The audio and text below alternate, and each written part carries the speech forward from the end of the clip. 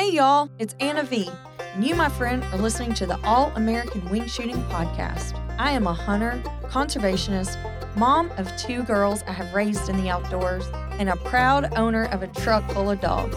My passion is guiding you to confidence, sharing in tradition, and celebrating the true meaning of success in the field. Here we go. Hey everyone, and welcome to another episode of All American Wing Shooting Podcast. We have probably one of my most favorite people from Minnesota on today. We have Bret Amundson with Sporting Journal Radio, and everybody in the South, you need to find them on Instagram and follow them. They really set the bar for sharing news about the outdoor industry, and I really don't remember meeting you guys. I just feel like I've always known you. I met you at Pheasant Fest in Minneapolis, I think, with Bob St. Pierre. It does, for sure. But yeah, you've been on my show. Obviously, we've talked a little bit. So glad to be here. Thanks for having me on. Yeah, well, I have been on your show, and it was so fun because the whole gang's on there, and there's so much banner. You guys are a blast. We try to have fun with it. We have Dan's in the background, so we'll say shout out to him. Oh, you got a shout out, Dan. Hi. Hi. Yeah, he's back there. David was with us. He just left. We just got done recording our show, and I know this is geared more towards hunting, but we cover a little bit of everything, hunting and fishing and conservation. And we had Aaron Wiebe from Uncut Angling, who's a huge YouTuber, has done a lot in the fishing world, and he recently put out a video about barotrauma. And then it was in response to a video from the Lindner Media Group here in Minnesota, and they have a show called Angling Buzz, and they filmed the Minnesota DNR doing a study about barotrauma, and there was some disagreements about study methods and things like that. So we had Angling Buzz on last week, and then Aaron. So Aaron came on today and said, we need to call this barodrama and not barotrauma. So it's been an interesting couple of weeks here with the show. Yeah, well, you guys have tackled a lot of things, too, that's overlapped, including the wolf population and stuff going on in Wisconsin, because I have a buddy over there that's working on that in the political realm. So I've been keeping up with what you guys are doing, but when it comes to the fishing, I typically just ignore it because I have no Yeah. I mean, I love talking hunting. Big fishing world where I live. I mean, there's a massive bass lake here, and they host a lot of tournaments, but I just never got into it. Well, it's different down there. They think, living in the land of 10,000 lakes here in Minnesota, and even the Dakotas and Wisconsin, and then we got Ontario right on top of us, and Saskatchewan and Manitoba. Fishing is just such a big part of the outdoor world here. I mean, most people that hunt also fish up here, and most people that fish also hunt. You get a few that only do one or the other, but it's a seasonal thing. So a lot of people like to fish early ice, and then sometime in December. This year is a little bit of an anomaly. It's been pretty warm, but normally people are fishing early ice, and the fishing's really good, and they're like, oh, you got to come out here and fish. I'm like, man, my hunting season isn't over yet. I can hunt pheasants until January 1st, then talk to me. I'm like, I haven't even taken out my ice fishing gear yet. Right. Like we just wrapped up our deer. I was archery hunting for deer right up until the end, December 31st, and then pheasant hunting until the 1st. And then now I'll start to this week I catch up on stuff that I avoided during the hunting season because I was busy. And then I'll get into ice fishing. So, well, I don't want to jump ahead, but that sounds like you just cheated Tiny big time on hunting and giving her field time. She got plenty of time in the field this year. She hunted quite a bit. I probably didn't pheasant hunt as much as I normally do. I did take her grouse hunting for the first time this year, and I brought Mika along too. But I did a lot more filming of pheasant hunts this year, but most of the time I brought Tiny with. So I even filmed an episode of Prairie Sportsman where I had Tiny with on some of the hunts. So even though I wasn't carrying a gun, I had her still running around in front of me, putting up birds. So she got plenty of field time. I love her. Okay. I have to tell you something because I'm just so excited. I got a surprise this week, and I didn't expect my mug. Oh, look at that. You guys really knocked it out of the park with this. Thank you very much.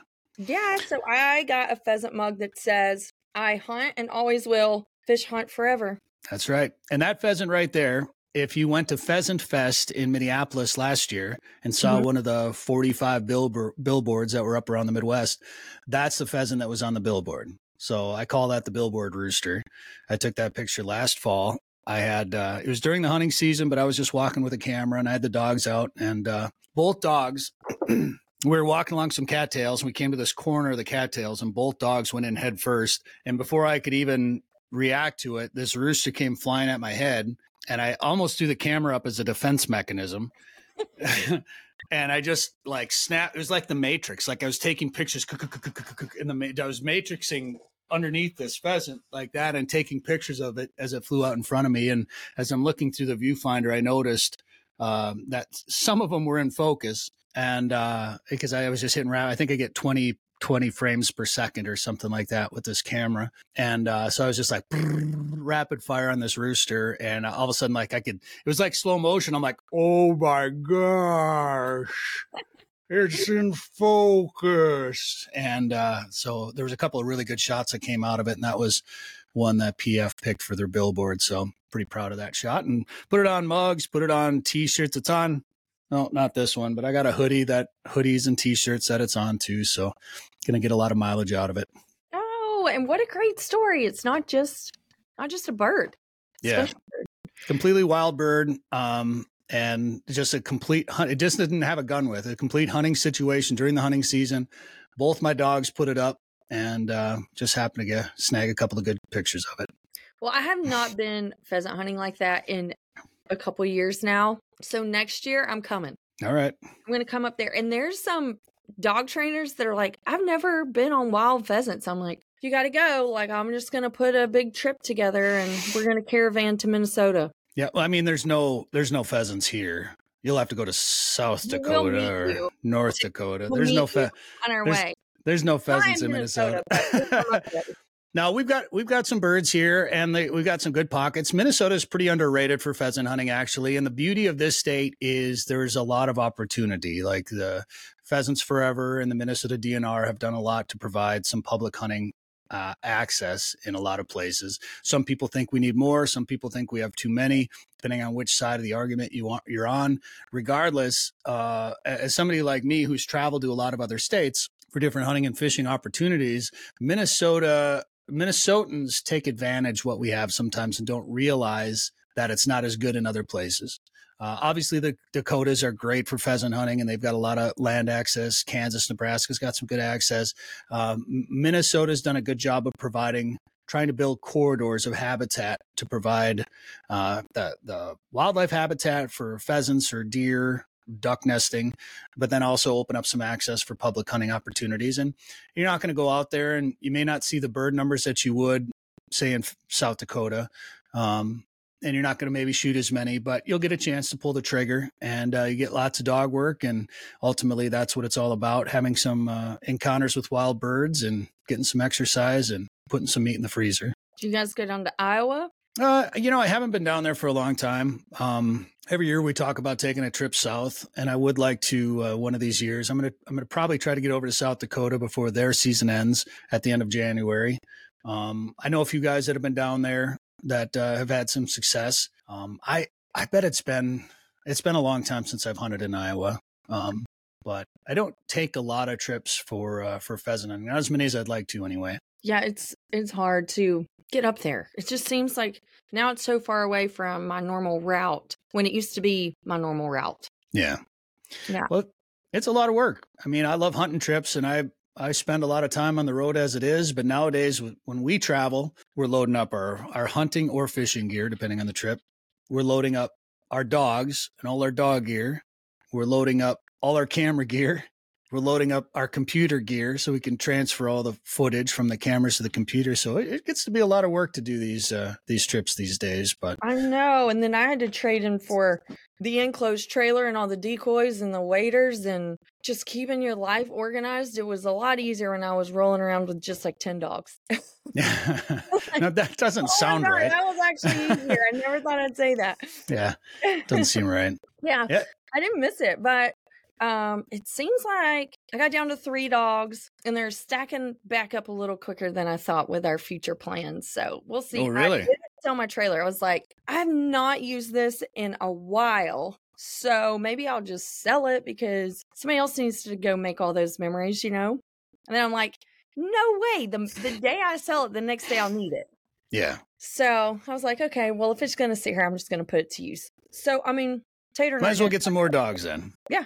Or borrow some. Just go borrow some. You know, I'm terrible. I know if you go on Marketplace, you'll see hunting and fishing equipment, you know, and I know some of my buddies even, it's like, well, I'm going to buy this flasher for this year and use it for 3 months and they sell it again. Or I'll buy a new truck and then, 8 months later, they're selling it and buying a different truck or wheeler or whatever the case may be. I'm the worst at that. I buy it and I just put it in a shed. Me too. I get so emotionally attached to things. I don't want it to go away. I'm going to need a bigger shed or a bigger house soon just because I'm a hoarder when it comes to all that equipment. It's terrible. Oh, well, it's fun to stack all that stuff up. I mean, we've gotten to where we keep all of our convention badges and little tickets to all the stuff, and we're putting scrapbooks together with all of our pictures. And I'm trying to get back to old school where I'm printing things and not living in digital world. I can't do that. That's like I've got all the old badges and they're just hanging in my closet on a hook, just kind of out of the way. Like, no, I display those things. And I keep like the little welcome flyers. It's bad. Yeah, I'm not much. I mean, I'm doing it with the girls usually, so it's like that makes sense. We're gonna grow up one day and be like, remember when Mom did this? She was actually really fun. See, Facebook is my scrapbook. You know, sometimes I put pictures up on Facebook and it's just for me. Like I'll create a hunting 2023 folder and I'll put a picture up there. And I know some people are like, oh, social media, you're giving away all the spots. You're ruining it by putting all these, things out. And I try not to put out like pile pictures or things like that necessarily. But a lot of times it's for me because I know if I made a scrapbook or something like that, I would lose it in about 6 months or it would. After this season, post all the pile pictures you want because we forgot what that's even like. Yeah. We were still covered in mallards here up until about a week ago. I don't want to hear it. I'm not happy. We just canceled 2 trips to Nebraska and Wyoming. Gone. I'm not happy about it either. We couldn't hunt them. We just watched them. I went and took pictures.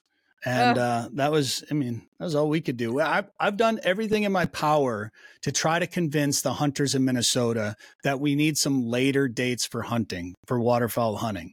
And the amount of pushback I get is surprising because a lot of guys want to hunt earlier when it's warmer, when it's easier. They want to shoot some teal, whatever. That's great. I personally would rather lay in a field under a swarm of mallards than swat mosquitoes and waist deep swamp, slough water. Yeah. As much as I enjoy that too, and I love eating teal, so I'm not going to really argue about opportunity, and I don't want to take away opportunity from anybody else. But in the central flyway, they can go whatever it is, 74 days. They got some late season river zones. But here in the Mississippi flyway where I'm at, so much of the council is influenced by you guys down south that say, quit shooting our mallard ducks up there, y'all. That we don't even get a chance at them. The mallards, I think I shot 2 mallards this year, and I hunt quite a bit. And they were both brown, brown. They might've been drakes. They were both, I don't even remember, but they were brown ducks and, no fat on them. So they weren't the nice late season colored up birds, which I would prefer to hunt. So no, it's been a tough year. We went to the very end of the first split in Arkansas and took Tater to the flooded timber, and it was a blast, but we were swarmed with wood ducks. I mean, everywhere. So it was really cool for her to have that experience because they're just zooming all through there. But I don't know. I'd be scared to pick a number of how many mallards we actually shot, but I would say it wasn't even 20. Yeah, it was tough. What are they in Missouri right now? Are they even into Arkansas? I saw. Rusty posted some, but not a whole lot. And then I had a buddy that was down there last weekend. He didn't even pull the trigger. He just went back to Tennessee. I saw a post from, I think it's like the Cohen Bird Laboratory or they do some duck banding research. And they posted the other day that one of their tracked mallards had made it down to Arkansas. So I think maybe they're finally starting to show up down there, but it is, there's been a lot of talk about where the birds are at and where the migration is at. And I saw somebody else share one of those posts. There's a podcast about where are the birds at? What's going on? It's like, it's open water in Minnesota. Okay. That's where the birds are. It's as simple as the weather hasn't pushed them down. So that Ramsey Russell's post, I think I saw it. It might have been. I can't remember. Like wearing the heck are the ducks or something like that. It's Warm the heck. That's all anybody's talking about. It's like, Yeah. how is this happening? Okay, so I got to go back to you posting your memories on Facebook, because you know that I lost Facebook. Let's see here. Last year in August, they took it away from me, and then last December, a year ago. This would have been 2 years ago. Not this past August, maybe the August before. 6 months before I lost my Instagram, I lost my Facebook. So Facebook went away first, and I was like, okay, well, I really wasn't super active on there. But I did the same thing, and it wasn't necessarily the pictures and the videos that I had posted on Instagram. It was the captions. It was the words. It was the emotions that I put in there, because everything I do is pretty much real time. And I have so much regret not having that, because that was the story of my growth. You know, now that I've had these conversations about it, people don't realize that, like, I grew a platform as I was learning, that I didn't grow up a wing shooter or bird hunting. I've not even been doing this. This was my 7th season. And we were like, what? It's like, yeah, that's reality. And so everything that I was learning, I documented through social media, thinking we were always going to have it, right? That was like our backup plan. It was safe there. It wasn't like it was going to crash on our computer, whatever. Right. And then somebody just decided they wanted to hate me and took me out. And I feel like I not only lost a big part of my own personal journey, but even of my kids. It was devastating. So you didn't even get to keep any of the photos, or you just didn't get to keep well, I mean, I just have like the photos and stuff on my phone. I mean, I'm sure that I have them on the cloud, but the post part is where I felt like the heartbreak, because the words and that really showed the emotion of the events and the people that I was with or where I was. And you look back at some pictures in the field and you're like, I think I was here or there or what, you know? I mean, I was like traveling. Hard to remember. 40,000 miles a year during hunting season. It was really hard. Yeah. It's going to be really hard for me to look back. So when they remember where I was. So when they took that away from you, they just shut you out? Like you didn't... I got hacked, and then I got ransom notes and hate mail on WhatsApp. My account's still on my account, like my that Instagram account shows up when I open up my big account, where I have like multiple accounts. But the crazy thing is that I've been shadow banned so bad. I don't know if I'll ever be able to build a platform back on there, but I could not start a new account for a very long time. I don't know if I still can, but you get that one chance to change your name. Mm-hmm. So I went to my kennel one and changed it so I could start over, because Instagram wasn't even going to let me start a new account. And I'm like, oh my God, I made every call. I called in every favor of anybody I ever knew. And I was just SOL. Wow. Yeah, that is a big worry. And I don't know how many times we've talked about jumping over to, like Rumble, or I thought Parler was going to be a thing. We worry about YouTube. We're essentially running 4 YouTube channels, and all but one have some sort of hunting type content. And when we talk about shooting or guns or something like that, whether it be tips or, just going out and hunting. So we're monetized on a couple of them, and we're extremely worried about all of a sudden YouTube just saying, nah, we don't like hunting anymore. Your bubble, but I just started a YouTube this morning. Yeah. And with my assistant, because we were in this great conversation. I was like, oh my God, it's not recorded. People need to hear this. So we were talking about marketing and how I hadn't found the right marketing team to implement the things that I want, which I wanted to duplicate a system of a female in the business world. She's just a small biz coach. I mean, she's like massively huge, but she turned her photography business into a small biz coaching platform. And she's all about courses and encouragement and all those things. And her messaging really aligned with what I was doing and what I wanted to share through the journey. Yeah, like I did become, a champion shooter, but that's not what I'm most proud of. Like that was just the result of me finding myself and staying committed to something. So, in doing that, I couldn't find a marketing group within the outdoors that could give me what I was asking for. A certain look on my website. I wanted layers of information and content, and I wanted women to come to my page and get lost on information of how they could build their own outdoor traditions and stuff with their own family, like based on how I did it. Like there's no right or wrong way, but I didn't have a female mentor. I still don't have a female mentor in the wing shooting world.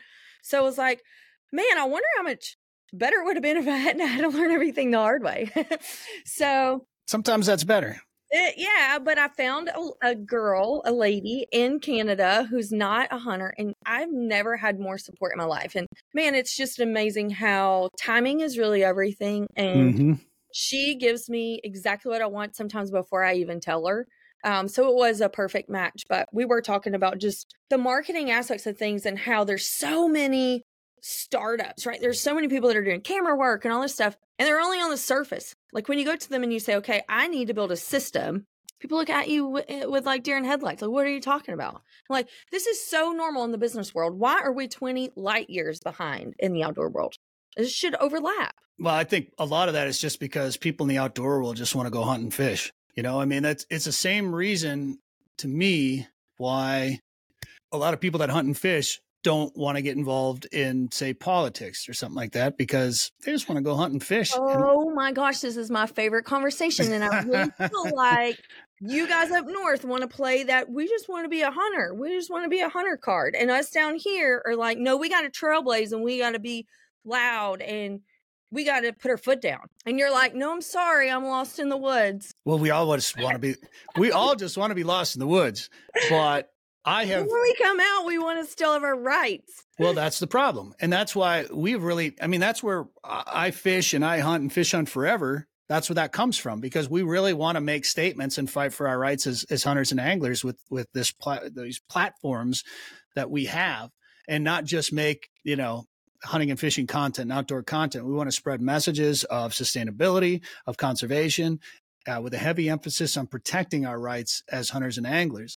And one thing that we talked about on our show this week, as a matter of fact, with this barrel trauma discussion with Aaron Weeb, is we want to make sure that we can self-police the outdoor community and make sure that we're doing things ethically and taking personal responsibility into account, so that we don't have our government coming in and pulling things away from us or putting mandates and restrictions. Our government does it to us enough already in the name of whatever.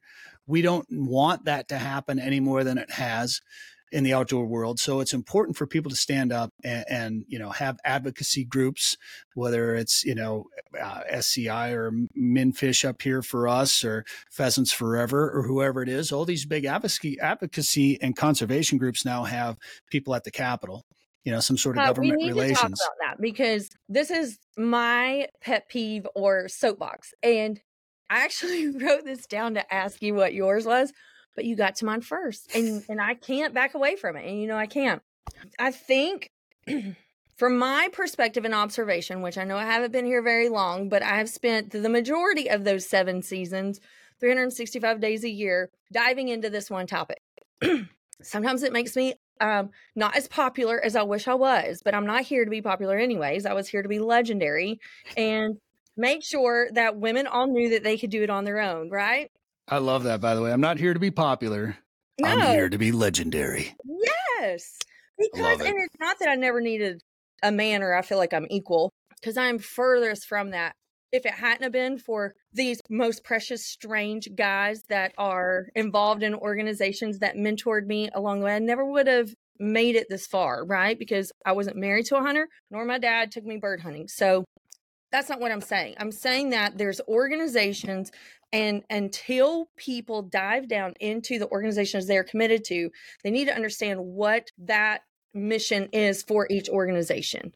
Because the reason why I am so involved and sold out, obsessed with SCI, is because they are the number one organization fighting for hunters' rights, not hiding behind habitat. And right now that is like a massive topic, and I just don't feel like that story is being told. I feel like everybody thinks, we're hunting and people, we're all about this species or that species or whatever. But it doesn't mean that there's a focus or even a priority of hunters' rights versus habitat and conservation. And so it takes all of them. And I just wish that the hunter was educated in that, because it's so important that we spread the love. Yeah. And I think overall, some organizations might have emphasis on other things, whether it be habitat or species specific interests. But some organizations probably do the government relations thing better than the others. And maybe they feel like, well, they can fight for that for us, and we'll fight for this for us. And I think they all should be fighting for hunters' rights, of course. I think we all want to see that. I think that's a number one topic that needs to be prioritized. But obviously, there's some organizations out there doing some really good things for habitat and things like that too. So, but well, it's more small, but you can't assume that everybody's doing everything. Sure. And I think most hunters do. They just they don't know what they don't know. They don't realize that that's the case. I think that right there encompasses a big issue with our world. Is a lot of people don't know and just don't care. They just want to go do their thing.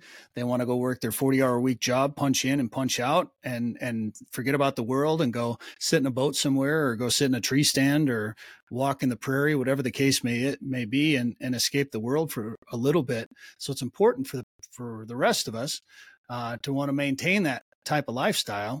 There are people that have to hold other people accountable to fight for those rights. I totally agree. And then the other thing about the hunters that kind of gets me too is that their priorities when it comes time to vote and to stand up for certain rights, the hunting right part of it may not be at the top of the list.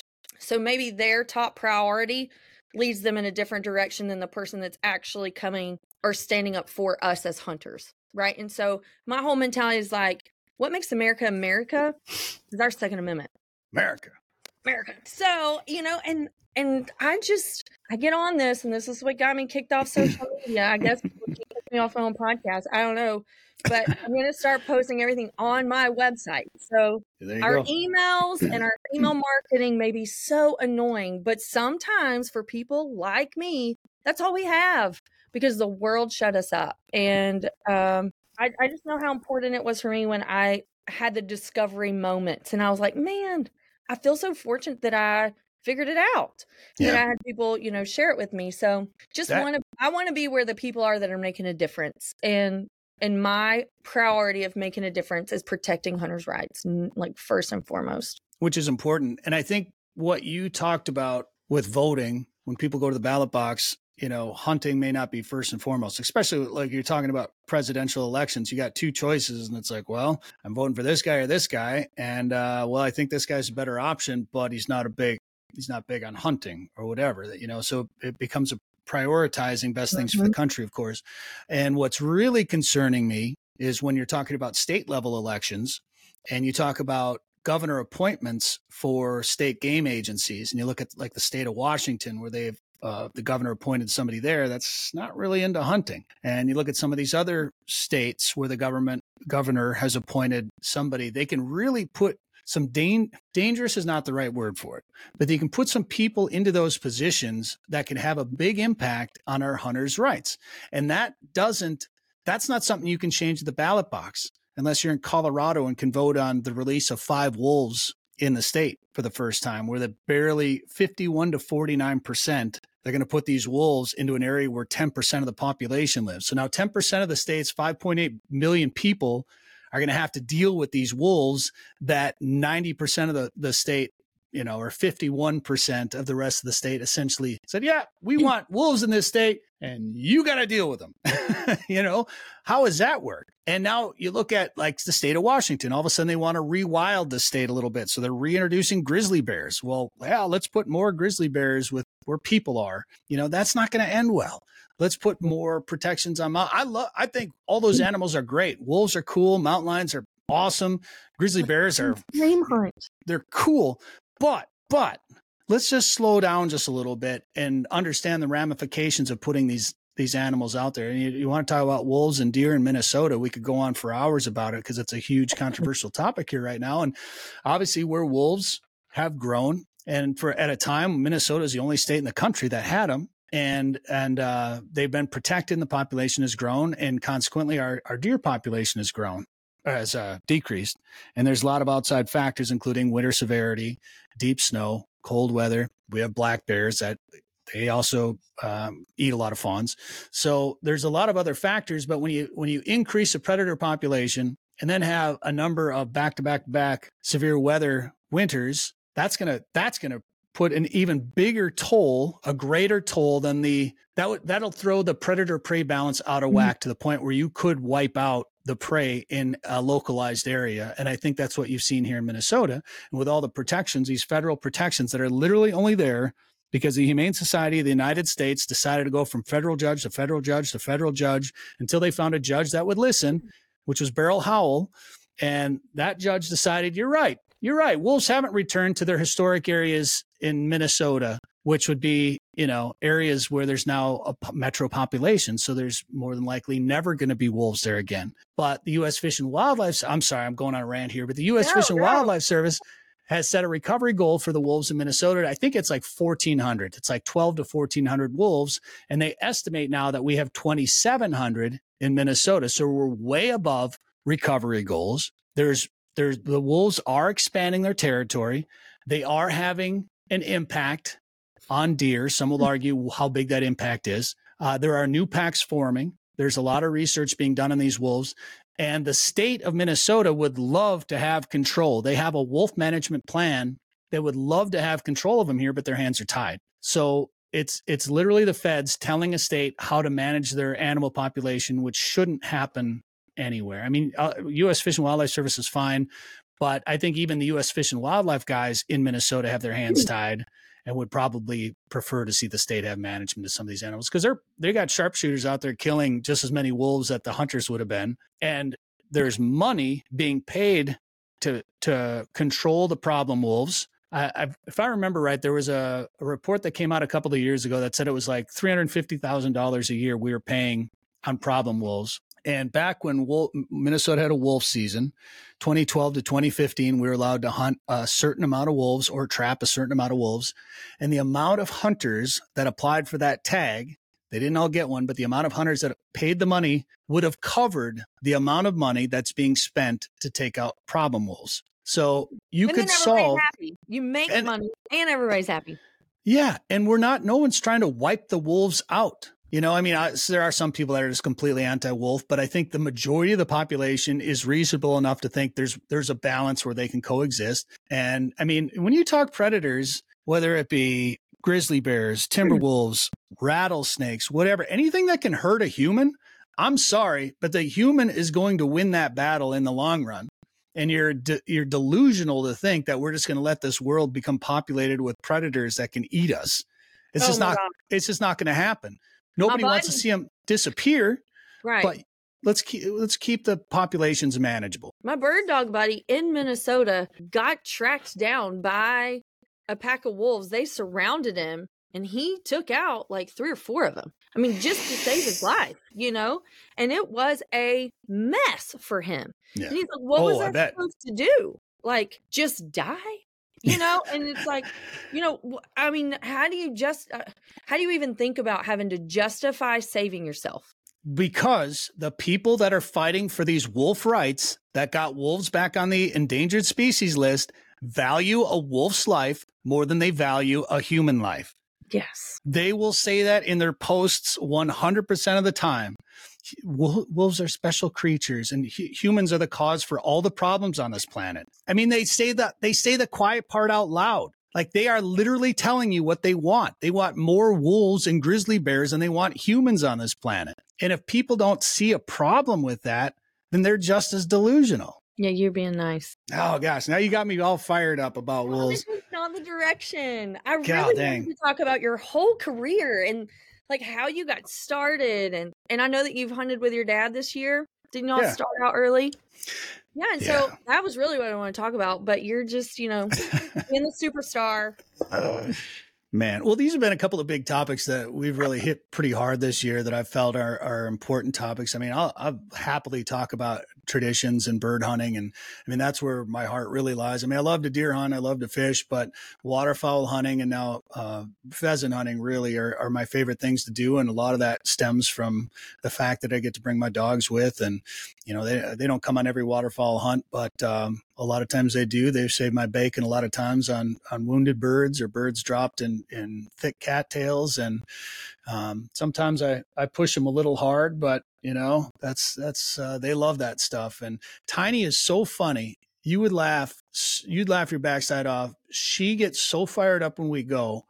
Like she sees me grab my gun and throw my orange vest on. And, you know, when we get out of the truck or whatever, she is jumping in circles and she'll start like yipping and just like, she's so vocal. It's hilarious.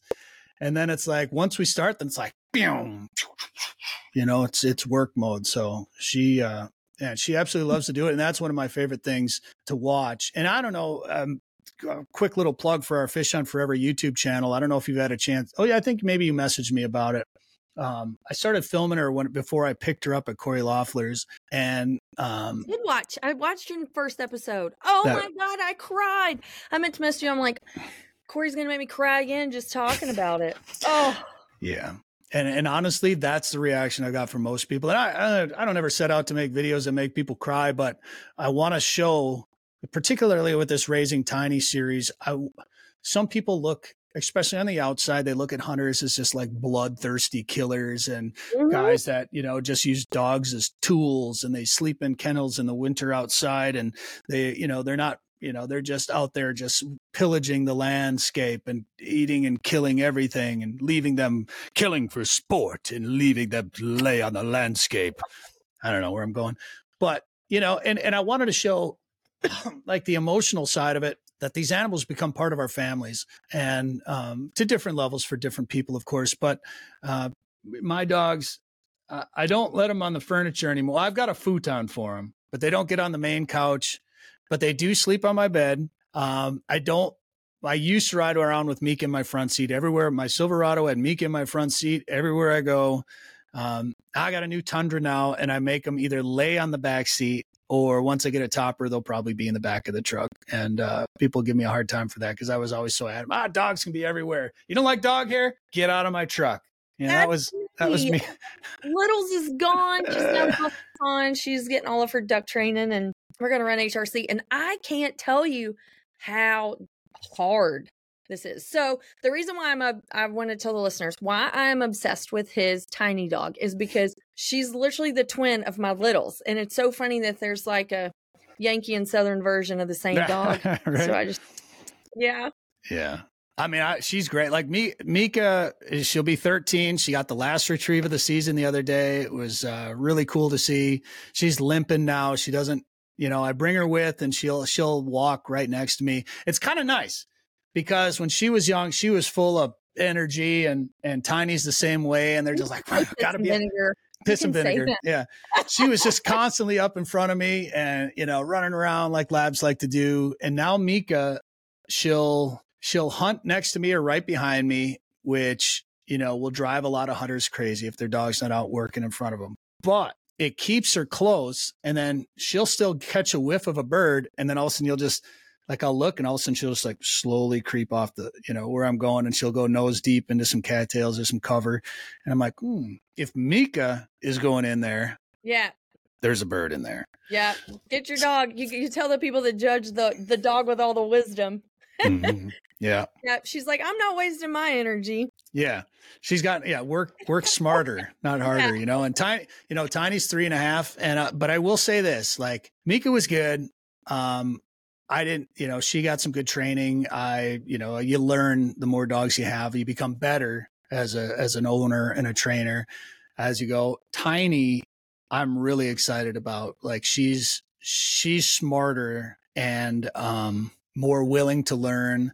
And then maybe other than her spazoid freakouts that she has when we get going, she can be a little bit more controlled. And she's a smaller size. She's about 50 pounds. Her name is Tiny because she was the runt, and she looks small, but I was surprised when I weighed her at 50 pounds at the vet, because Mika was 65 her whole life. And she had a sister that was the runt, my brother's dog. And that dog topped out at like 39 pounds, like 38, 39, 40 pounds. And I always kind of pictured, you know, Tiny being about that size, but she's actually a little bit bigger. So she's a great size. She's super fast. She's got great genetics, and she's really smart. So she's going to be a fun one. I love that, because it's just like Littles, and I got Littles in Wisconsin. So, and she was born in August. Was Tiny born in August? End of July.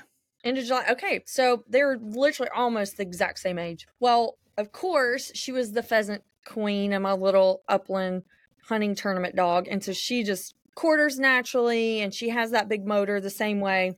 And so when she went to training, I said, okay, I'm on the road and I don't want to have birds to take care of anymore. And I don't have any help. And I'm just going to send her down. So I partnered with Multi-Pond, which actually worked out in my favor. I love it down there. They offer so much. And it's a great opportunity for me to have and host women in the outdoors to have access to their place. So she's going to get a much thorough, solid foundation too down there with the guys that do it every single day. Well, and she'll end up on Carter's trailer eventually. And he won the SRS this year and had 3 dogs in the top 10. So I ain't going to complain about where she's at all, you know? But those boys in the South don't know anything about lab genetics that quarter like that, the upland dog. And it's hilarious for me because I didn't even value a lab until I found that dog. And so when I took her down there, it was so funny because when she first started running really long marks, she'd run real straight about halfway there, and then she'd start quartering, you know. It was like she just couldn't get out, and they just aren't used to seeing that. And it was exciting to be the one to introduce that to people that are at the top of their game in the lab world, you know, and they just weren't exposed to it. They don't see that kind of dog down there. It's fun. Well, I love labs, and obviously I'm partial to the yellows, and I love my dogs, but every time I start pheasant hunting, as much as I like hunting behind my dogs, I'm like, gosh, it'd be nice to have a pointer. I'll send you one. Yeah. I've thought about it. Sleep on the couch though, I'm going to tell you. Yeah. Well, I waterfowl hunt too much. And, I do want to get a third dog now. Mika was pretty slow this year, so we'll see how she does for next year. But I would like to have 2 dogs for next year. But I waterfowl hunt so much that it'd be nice to rotate 2 dogs that are capable of doing both. So it's hard to go away from labs. And obviously labs are what I know, but there's definitely been a few moments that I've wished for a pointer. And I will say there was 4 instances where Tiny pointed this year. Now I'm sure it was more a case of she knew there was a bird in some thick cover and just didn't know where it was. So she just stopped because she knew it was there. But it was kind of fun to watch. And you want a pointing lab? I mean, are you wanting that? I wouldn't mind. Like she's got some pointing genetics that go back a little bit. It's nothing crazy. And I've never really tried to train her for pointing or anything, but for pheasant hunting, I mean, Tiny and Mika for that matter, who's got a lot of years under her belt, will still put a bird up. You know, if you get a runner, they'll chase that runner, and especially if I can't see them go, if it's a little taller cover, they'll push that bird up, 80 yards in front of you. And when I'm hunting by myself, it's like, okay, whatever. But when I've got some other people that are there hunting, it's obviously frustrating when a bird flushes wild or a flusher pushes a bird out of range. And that's their instinct. That's what they do. So yeah, but if the dog stays in range, then that's the thing. So, if I see them run, I try to pull the dog off the bird at least and bring them back. But their instinct, so much of that natural instinct is to chase. And so that's where a pointer would be nice or I could work on training this dog a little bit more for that. So ding, ding, ding, ding. Yeah, I mean, it's there. She's young, but I don't know. Okay, so when I got up to Wisconsin, I was doing all the training there. They had some really great pointing labs. Like one of the studs there was a well-known pointing lab in the Fox Red circle. I didn't take to it because I was such a snob about the short hair that when I fell in love with the lab, I was like, it has its job and the pointer has its job, and that's the way it is. And that is the way that it is down south, I mean, you have your pointer, and down here, they're going to let the cocker go in and get the retrieve. But all my dogs retrieve the hand. And I'm like, you're just insulting that pointer by not letting it have its reward, right? But the chase is actually how they train the dog for the reward, because once it does its job of pointing and the flusher comes, it gets to chase again. And I get that, but I know that those pointers can also retrieve because all mine have. And that was part of their job, and so. Well, that's good. Because that doesn't always happen. How everybody gets so opinionated. We're like stuck in our ways about the dog's job and breeds. I love it. Well, it was funny. I had some guys out last week and I had my dogs with, but I was just filming. And One guy was a guy that hunts over pointers, and we were hunting along a slough with cattails, and a rooster got up, and I'm like, "Rooster!" I yelled it, and he pulled up on it, and it was flying out over the water. He's like, water bird. Like, yeah, I got 2 water dogs. Shoot His it. pointers won't swim. You know, I've seen that socialization problem. I'm telling you what, like, I've seen that in a lot of pointers. Genetics too, but yeah, I've got a pointer that has outswam labs really? Here. Yeah, like beat a lab to a bumper in the pond. Well, that's because you're down south where it's hot. Like you take some of these short hairs up here and you put them in 30 degree temps. Yeah, but you got your labs. Like, I don't know. I don't know. I just haven't been put in that situation because I never really put my pointers on the ground. I always chose a lab. I always ran even in the grouse woods. So I wanted to hear about Tiny's trip to the grouse woods because I didn't know that was so controversial up there, right? Like I didn't know. I just ran the dog that I wanted to run. I don't think it's controversial. It all depends on it depends on if you're hunting with other people. And grouse hunters, if you're talking about running labs or flushers on grouse hunters, I've never really heard of much of an issue there other than I could say grouse hunters are a fickle bunch. And I've always joked, like, I love grouse. I hunted grouse growing up way before I ever hunted pheasants. And I always joke that a ruffed grouse hunter would almost rather not pull the trigger on a grouse. Like they count successes and flushes, which is great. And I think that's awesome. But it's so funny. Like they're like, "Oh, my dog broke point on that. I'm not shooting." It's like, well, I mean, that's great. If you want to train, if you're training your dog, that's great. You know, you want to teach dog success in the right situations. But at the end of the day, I mean, dang hard. Is that just an excuse that you don't want to talk about how many times you miss? Because it's just so hard.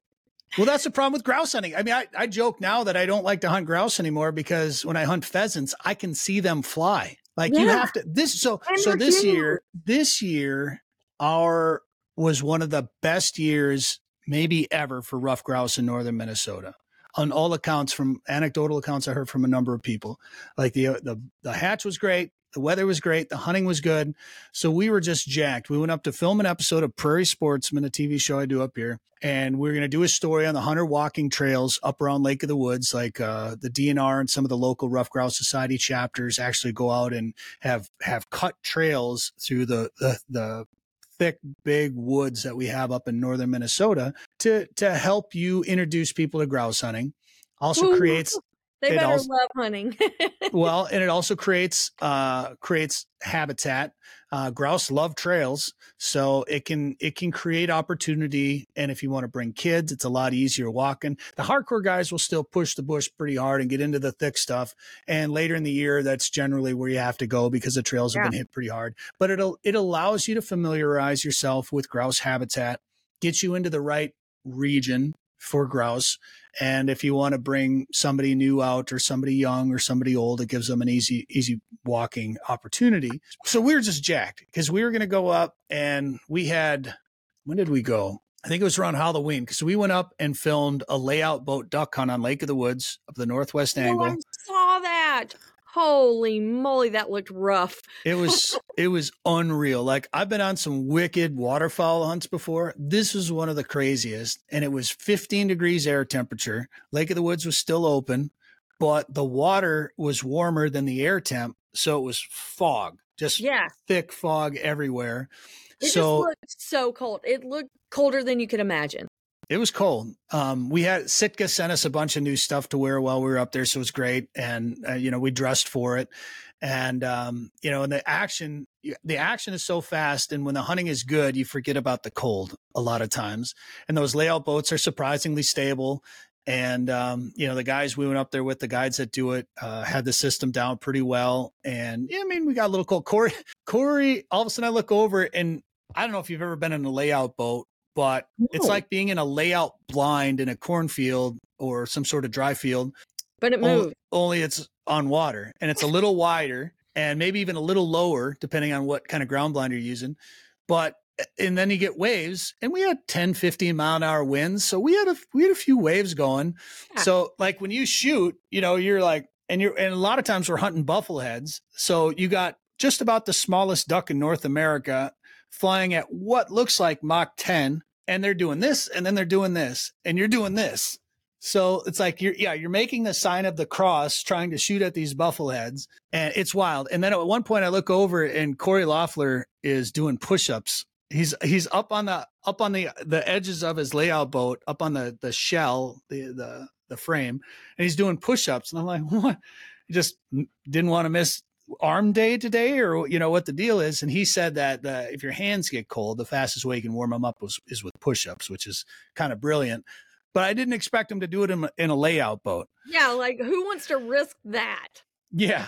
So, but it's wild. One of the guides showed us too. He didn't do the demonstration for us, but he told us about it. He showed some people that were a little bit nervous about it. He got in one. I think he even took the plug out of it. There's so much flotation in them. He got into one and just started doing jumping jacks in it, and they're surprisingly very, very stable. So it was a blast. I shot a sea duck up there, which was we went to Alaska and hunted ducks on Kodiak Island last December. Just unreal, amazing, like the Mecca, in my opinion. I've hunted ducks in Argentina, and I've hunted them on Kodiak Island, and Argentina was amazing, but Kodiak is absolutely unreal. I mean, apples and oranges comparison, but Kodiak is beautiful. And we shot, Barrow's Golden Eyes, and we shot Harlequins, and we shot surf scoters and black scoters. We didn't shoot any white wings. And then we leave Kodiak Island, and then the next fall hunt in Minnesota, and I shoot a white wing scoter. So like, what are the odds of that? And I come to find out that a few white wings get shot, I think, once or twice a year in Minnesota. So there must be some sort of migration that goes to the Great Lakes, I suppose, over to Lake Michigan or something like that, kind of more of a west to east migration for those birds. But anyway, it was wild. Like we came back into the harbor to park the boat, and we were breaking ice to get to the dock when we came in from layout boat duck hunting. So it was cold. And coming back from the northwest angle, we were driving through essentially a snowstorm. I'm not going to say it was a full-on like heavy blizzard or anything, because it wasn't too bad, but the roads were slick. I slid right through one of the intersections in Sprague, Manitoba, and crossed back into Minnesota. And then we were going to hunt right by the southern part of Lake of the Woods, right by War Road in the Beltrami Island State Forest on these hunter walking trails for grouse. Well, they got 6 inches of snow, and that took all the birds and pushed them into the thick stuff and pushed them into the tops of these pine trees where they were warm and sheltered. They weren't on the ground. So we walked in 2 days. I think we walked 15, 16 miles and we stayed on the trails. And then I went into some of the thick stuff. Dan followed me with a camera into some of the thickest cover that they have up there. Tiny and Mika followed me into that, and Tiny was fine, but Mika was pushing her way through some of that thick stuff, which I was really proud of. In 2 days, and in 15 or 16 miles, whatever it was, we saw collectively, I happened to see both of them. We saw 2 rough grouse. Now, I think we flushed maybe 10 or 12, but I took 2 Hail Mary shots at 2 rough grouse. So, I mean, we were driving up there. We had the recipes picked out on how we were going to cook all these grouse that we were going to shoot. They're going to be falling out of the sky, just landing right in the back of our vest. And we did not shoot a single one. So it was neat country. The dogs liked it. Unfortunately, I didn't really get Tiny any grouse experience other than running through the woods, but it was a good time. Good exercise. Did Dan end up getting a dog after he was pouting about you getting another dog? I thought he had a puppy. No, you might have seen him with his dad's dog. So my brother's got a yellow lab Aggie, and sometimes Dan calls it his dog, 'cause he kind of grew up with it a little bit too. So, but that's his dad's. I could have sworn after he gave us so much heck about wanting another puppy, and especially you getting one that he had to take care of. Mm-hmm. I saw him with the picture. Well, this was fun, even though we didn't stick to the questions. I really wanted to showcase all of the things that you've done from the beginning, but there's so much going on presently that I guess that's what's most important, huh? It is most important. It just means we'll have to do this again or whatever. Yeah, if you got other questions, let me know.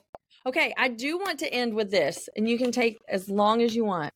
Okay, you have had longevity in the media world. Like, you've been a hunter your whole life, raised in this wonderful world of Minnesota where everybody embraces the outdoors. It's not necessarily like down here. Not everybody, but most of us. Yes. How do you think having a career in the outdoors has changed your perspective and opinion, even commitment to hunting? Say that one more time. How do you think having a career in the outdoors with the Hmm. longevity of having a career, how has that changed your perspective, opinion, and commitment to hunting? I remember, I was just in radio for a long time before I got into the outdoor side of the media industry. So I was in media, but it was just I was playing songs on the radio and making stupid jokes.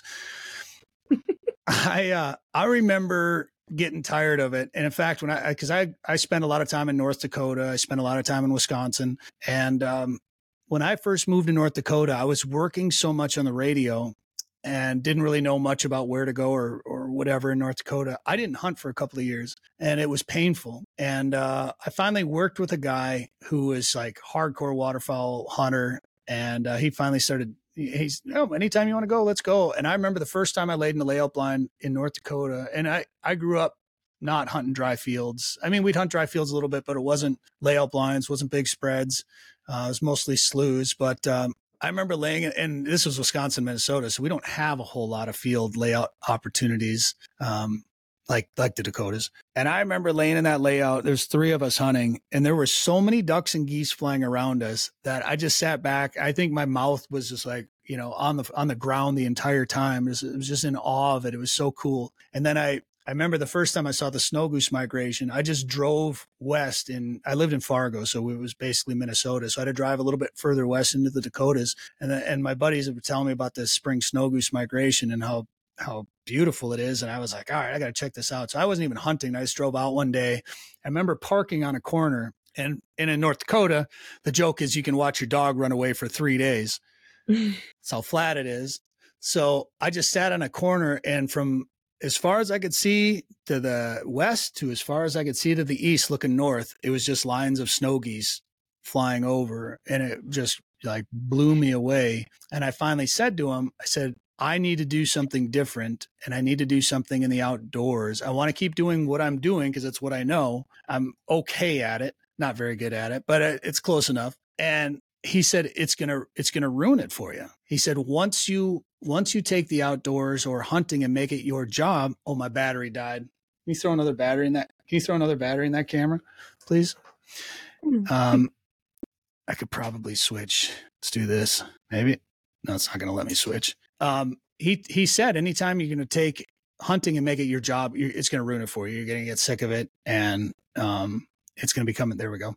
It's going to become an issue for you. So I took his advice, and I made sure that whatever I did was not going to diminish my passion and my love for the outdoors and love for hunting. So I want to make sure that what I did for a job was on my own terms. So I basically created my own company. And yeah, I don't own the TV show Prairie Sportsman. I work for that show, but everything else I do is my own company. So if I don't want to go do it, I don't go do it. So I try to make sure that we're doing things that we're passionate about, that we like to do, so that it doesn't become a job. I mean, it's obviously a job and there's some work involved, but we're doing everything we can to make sure that the fun part of the outdoors is still there. Is that what you were looking for? You love it more now that it's your career.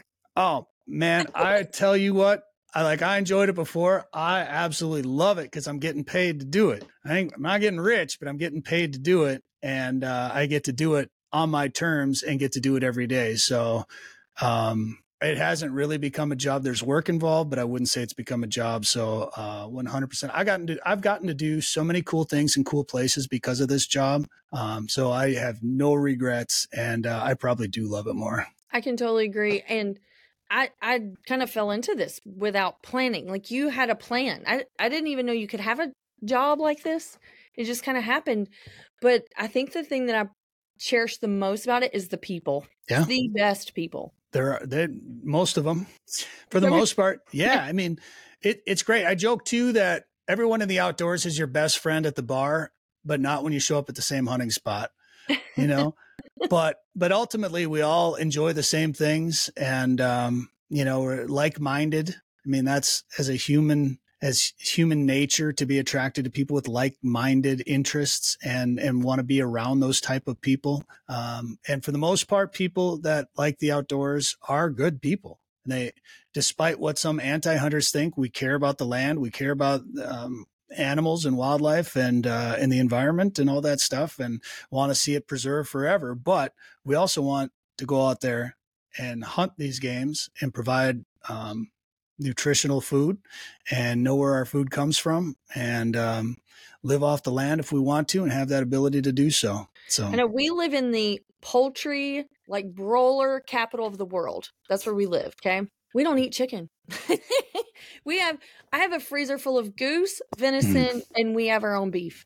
And I don't even think about it until somebody brings it up like that. You know, it's like we go to the grocery store and we stay in one little section because I don't know, we just get our produce and we're out of there. You know? And so it does change your perspective. And then I think I've done it for so long that you just forget how normal society lives. That's the truth. That is 100% the truth. Yeah. And unfortunately that part of society is bigger than our part of society, which is scary at times because they have more power at the ballot box sometimes. So, but I do think that in a weird sense, COVID helped that it allowed more people to look at the outdoors as a way not only to recreate, but also provide. And they didn't have to go to a grocery store and, you know, if the store was even open, you know, stand around with other people coughing and hacking, and you can go out. And I love chicken. I'll take some of that chicken that you got down there, but I never buy it because I shoot pheasants. So usually pheasants are my chicken unless I'm at a restaurant or something. And then they get weird if I bring a pheasant in there. So, and unfortunately I didn't shoot a deer this year. So my red meat selection is a little light, but I've got a lot of goose, and I just bought a new grinder. I bought the 1.5 horsepower from Meat, and, I just opened the package yesterday, and I got a freezer full of goose, and I'm going to make some goose burger that I started doing this year. And it is, it's amazing. It's so good. And it's like, I haven't bought hamburger at the store for a long time. So not that I was buying it much before anyway, but, it's really good. I mix it with bacon, and I guess on the amounts, the mixture, I'm not real scientific with it. I could probably do a better job, but, it's been really good to make tacos, make chili, make, spaghetti, make a lot of different foods with it. That's what I did with my goose, is that I cooked half of it and made taco meat so that it's super easy for our busy nights to just thaw it out and heat it up and roll it. But I don't deer hunt. I'm just fortunate enough that I adopted a kid years ago, and he's a big deer hunter, and he shoots at least one, if not two, for me every year. Oh, perfect. Yeah. Can you shoot one for me? Yeah. I bet he will. You're going to come all the way down here and get it? All right. It's worth it. Yeah. Well, thank you so much for coming on. I'm saving all of these questions that I personally wanted to know, just how you got started, and then the journey of it, and how it's molded you, and the things that you do, because you're so committed to educating our community. So if you're just getting into the ins and the outs of the politics of the outdoors, this is a great channel for you to plug into, not just only the topics that Bret brings up, but he has amazing guests on his show every week. That is sportingjournalradio.com. That's right. Yeah. That's right. Well, I should have let you plug yourself, but. Oh, that's all right. You can watch it on YouTube. So Sporting Journal Radio's got a YouTube channel. We just added a North American Waterfowl podcast series to that same channel. So we started a waterfowl only podcast. I actually recorded those interviews in 2021. And then during COVID, when I was starting this whole video type, because we were all at home, so we started doing interviews like that. So I was trying to find the craziest band story in the world. So I interviewed a bunch of people about bands, and it led from some crazy band stories to banding research. I interviewed guys out in California, a guy here in Minnesota that does some banding. And then I tracked down, it's not waterfowl, but it's the longest migration ever recorded from a bird. And I interviewed the bander for that, and that'll be the final episode that I'll put out for this season. So I think we got 4 North American Waterfowl podcast episodes out right now at the time of this recording. So those are there. And then we got Fish on Forever YouTube channel, and that's where you can see the Raising Tiny stuff, our layoutboat.com, our Kodiak film. We did all that there. It's all hunting and fishing stuff. And then Prairie Sportsman YouTube. That's the TV show we do up here. We're just about to kick off a new season of that show. And then I do a fishing YouTube channel from Saskatchewan called Tassin TV at Tassin Lake Lodge. So all kinds. I always tell people just go to bretamundson.com. And you can see links to everything. And that's just one site. You'll see everything all there. Well, thank you. Keep us posted. Tag me so that I can share this with everyone, because you guys never sit still. It's busy, but it ain't a job. No, that's really awesome. Until next time, I am filing these questions. We're going to get into history. We're going to get into longevity. And I think the importance of that is sharing messages of how others can create the life that they dream of. Absolutely. Thanks for having me on. Bye. See you later. The dawn is finally breaking as I leave this sleepy town. The sun is slowly rising and the fog is on the ground.